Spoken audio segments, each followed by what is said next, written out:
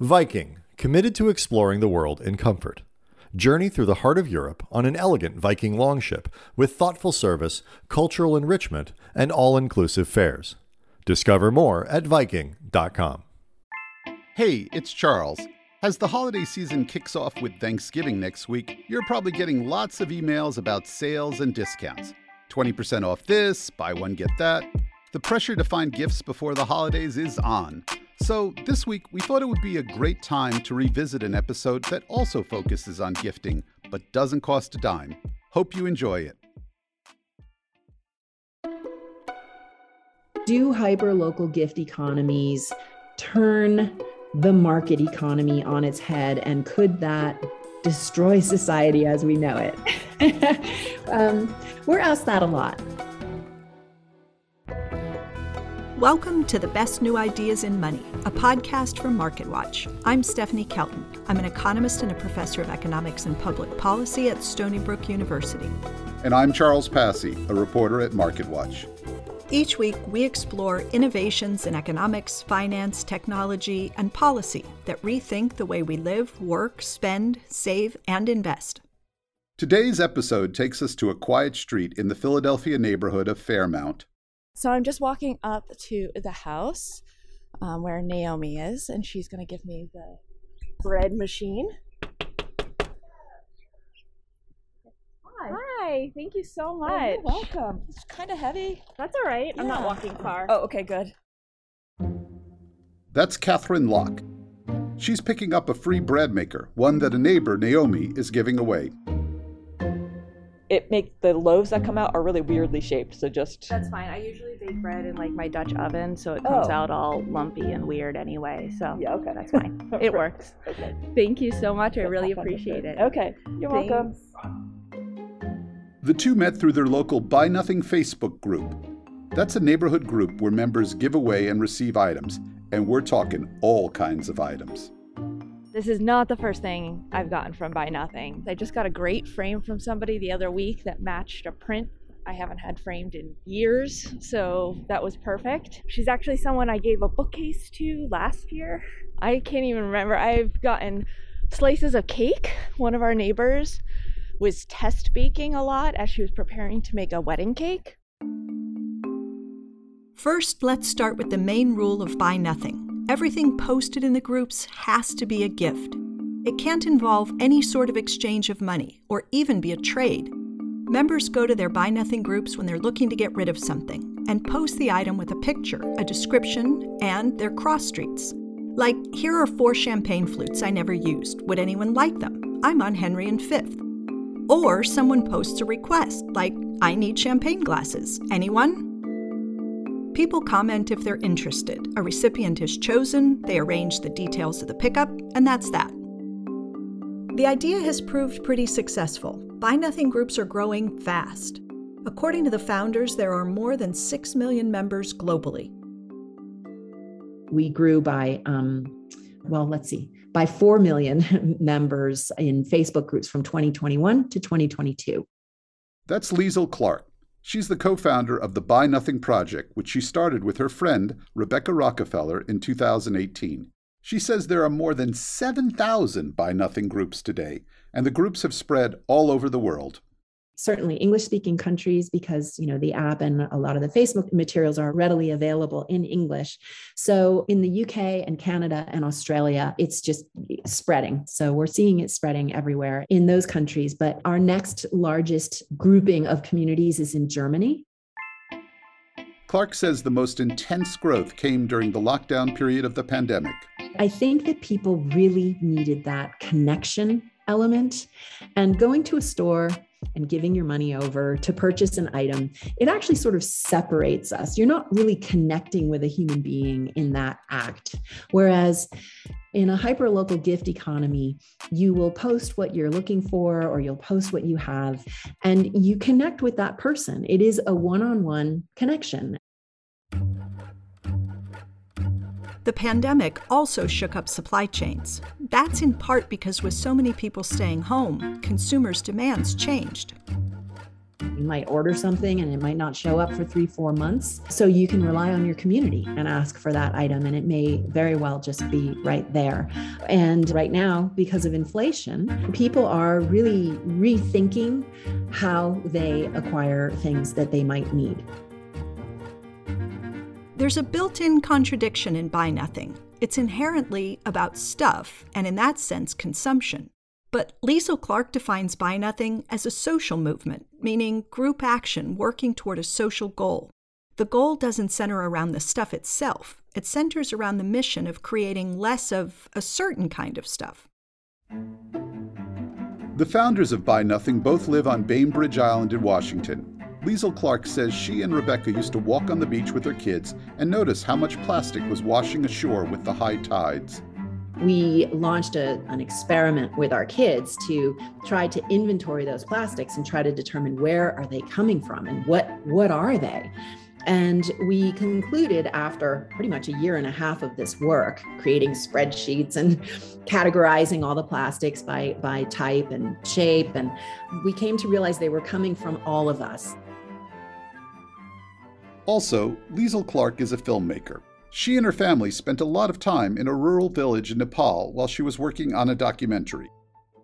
I had learned something from that community about gift economies. There are no stores in this community, and people were sharing with each other. And so I brought those ideas sort of back and talked to Rebecca about, asking the question, how about if we tried this in our own community? So Rebecca set up a Facebook group, and we invited our friends to join us in the group, and we called it Buy Nothing Bainbridge.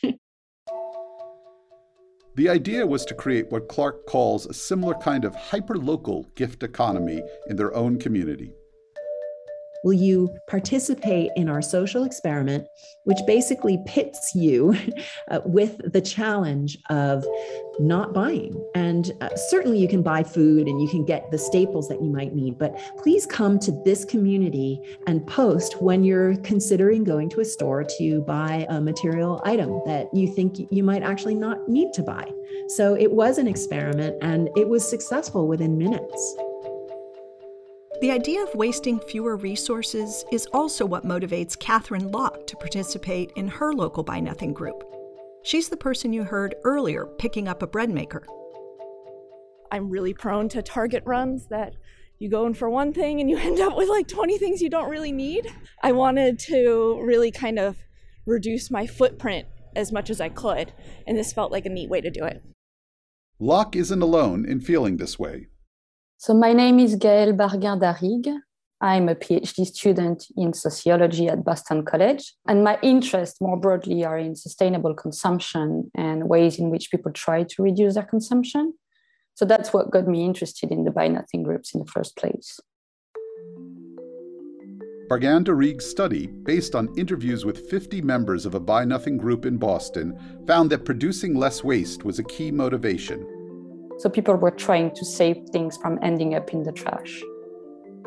Barguin-Darrigue found that while some people joined mainly for economic reasons, like saving money, most also had what she calls moral reasons, like reducing waste for the sake of the planet. But she also found that once people had joined, a big motivation to stay active in the group was entirely different. It was social. It gave them the sense of belonging to a friendly neighborhood community. In many cases, people didn't really establish, long-lasting connections with neighbors. It's just like, for the most part, virtual connections, especially during the pandemic, where people were trying to avoid face-to-face interactions. But still, the fact that you're just exchanging a couple of messages and exchanging things, this really created emotional bonds. Catherine Locke says she moved to her Philadelphia neighborhood during the pandemic and felt like it would have been difficult to connect with neighbors or get to know the area if she hadn't been part of a Buy Nothing group. Yeah, like the person I got a frame from is the person I gave a bookcase to last summer. And I was like, oh, I feel like Jessica's a friend now. Because people feel like they're part of the same community, maybe more things end up in a new home instead of in the trash.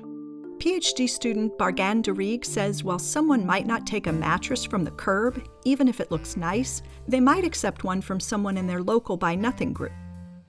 That kind of fear of contamination which people have is lessened because of that trusting dimension. And also because, people sometimes display information, details about the things they have, or they say, it comes from a smoke-free, pet-free environment, etc. She says the social media aspect of Buy Nothing made it visible. A lot of users discovered the group through Facebook. And that's really where Buy Nothing differs from other platforms where people give away free stuff, like on Craigslist or even classified ads. Those platforms have a more anonymous approach to gifting.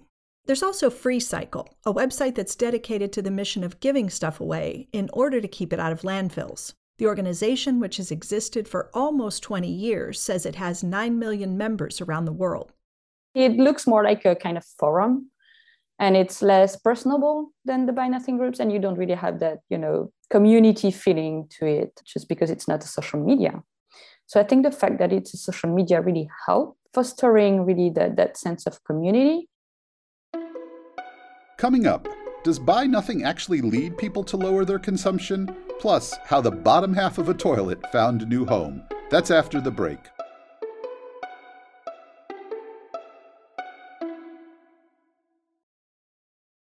Rapid expansion? We're ready. Worker shortage? We're good. Anything can change the world of work. A celebrity buys the company. Depends on who it is. But relax, we've got ADP. From HR to payroll, ADP designs forward-thinking solutions to take on the next anything. So, how do we get AI right? Well, we need the right volume of data, the software to train it, and massive compute power, or... Another one bites the dust.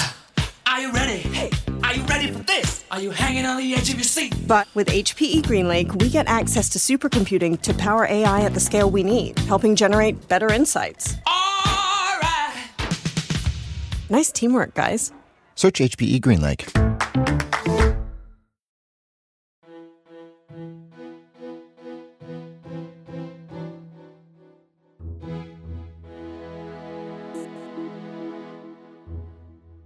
Welcome back to the best new ideas in money. Before the break, we heard about how Buy Nothing groups are growing rapidly online.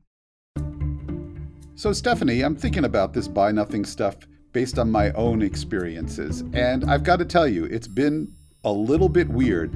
I once did a Buy Nothing thing where I picked up some tomato plants. Well, they were the sorriest looking tomato plants I have ever seen. I mean, they were basically dead on arrival. In any case, I don't know if Buy Nothing works all the time for all the people. Yeah, I mean, I'd never heard of Buy Nothing until we decided to do a show on it. So I joined my local Buy Nothing group just to see what the fuss was about. And yeah, there's some strange stuff like 2 Pez dispensers. I thought, who in the world is going to go out searching around and driving to go pick up 2 Pez dispensers?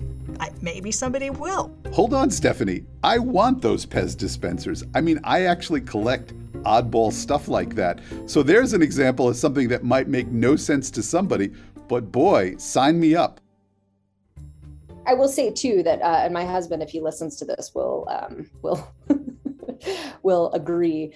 It can be a little addictive. So you actually do have to be careful about opportunity costs in terms of how much it's worth it for you to drive across town for a $3 item or something, right? So it may not be worth the 45 minutes there and back. That's Lauren Hall. She's a professor and chair of the political science department at the Rochester Institute of Technology. And I'm also one of the administrators of our local Buy Nothing group on Facebook. I actually received a beautiful pair of Prada flats on the Buy Nothing page in my size. An Ethan Allen coffee table, a couple rugs. We've actually had rugs sort of cycle in and out. We have a large Buy Nothing economy in various kinds of fermented foods. So kombucha scobies, sourdough starters, various kinds of other living things. So I've given and received guppies and other kinds of fish. Lots of garden supplies, so extra seeds that people have, irises, ferns.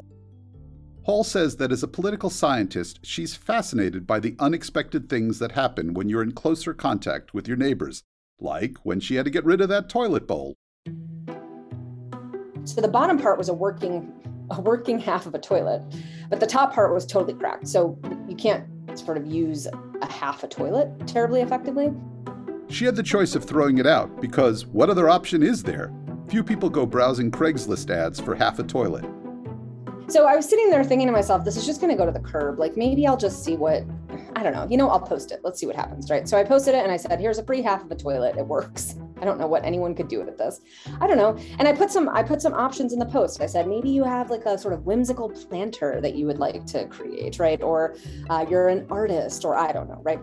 And there was actually a little bit, that post was interesting because there was a little bit of pushback in the comments. People were like, this isn't a place for your garbage. And I was like, you know what? It's a place for whatever people would like to try to get rid of.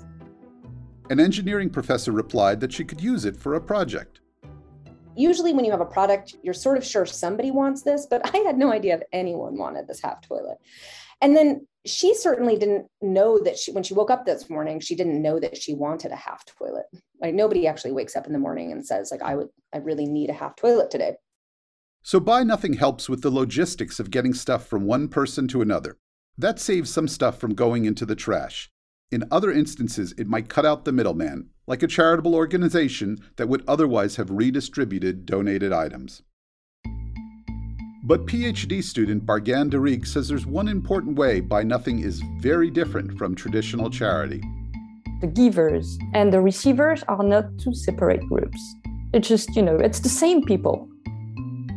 The socioeconomic dynamics of secondhand items are usually that the more affluent give stuff away and the less affluent receive it. In Buy Nothing, the groups are organized by neighborhood, which often means people are swapping their things with others of similar status. But Bargan Darig points out that this is where the social aspect that connects the groups can be a little problematic. When you give to your neighbors, the geographical boundaries of a neighborhood become very important. It's the negative side of, having groups functioning at a neighborhood level, especially in a country like the US, where, people are so geographically segregated. In an effort to make the project more equitable, the Buy Nothing founders have created a free app. It allows users to choose the area where they want to share. The app is also a solution for members who don't want to participate using Facebook. Time will tell whether members will move over to the app. So far, the founders say 400,000 people have joined the new platform. Another question is whether Buy Nothing actually does make people lower their consumption. So far, Bargan Darig's study indicates that people in these groups did buy fewer new things, but mostly among the lower income groups participating. The more affluent bought the same amount of new things. Liesl Clark, who co-founded Buy Nothing, emphasizes that the idea isn't to never buy anything, but participating could influence what kind of stuff you buy and where. Yes, we called it Buy Nothing because initially we launched it as a social experiment to challenge our friends and neighbors to just try not to buy things that they might normally buy, especially from the big box stores, especially the things that are mass produced, especially the single-use plastics. She said they've done surveys and polls in Buy Nothing groups asking people how they've changed their spending habits. And we found resoundingly that yes, people are saving money, but what are they doing with it? They're spending it. They're putting it right back into their local economy. So they might not be spending at the big kind of massive conglomerate type franchises, but they are spending it on the local businesses because they're coming to know the people who own those businesses through their Buy Nothing communities. So they come to know, oh, you're the person who owns the local bakery? Oh, well, I'm definitely going to go in there and buy there. So that was sort of the end result, is that we found that, well, it's not that people are saving money and the money's not getting back out into the economy. It actually is, but it's supporting the local economies.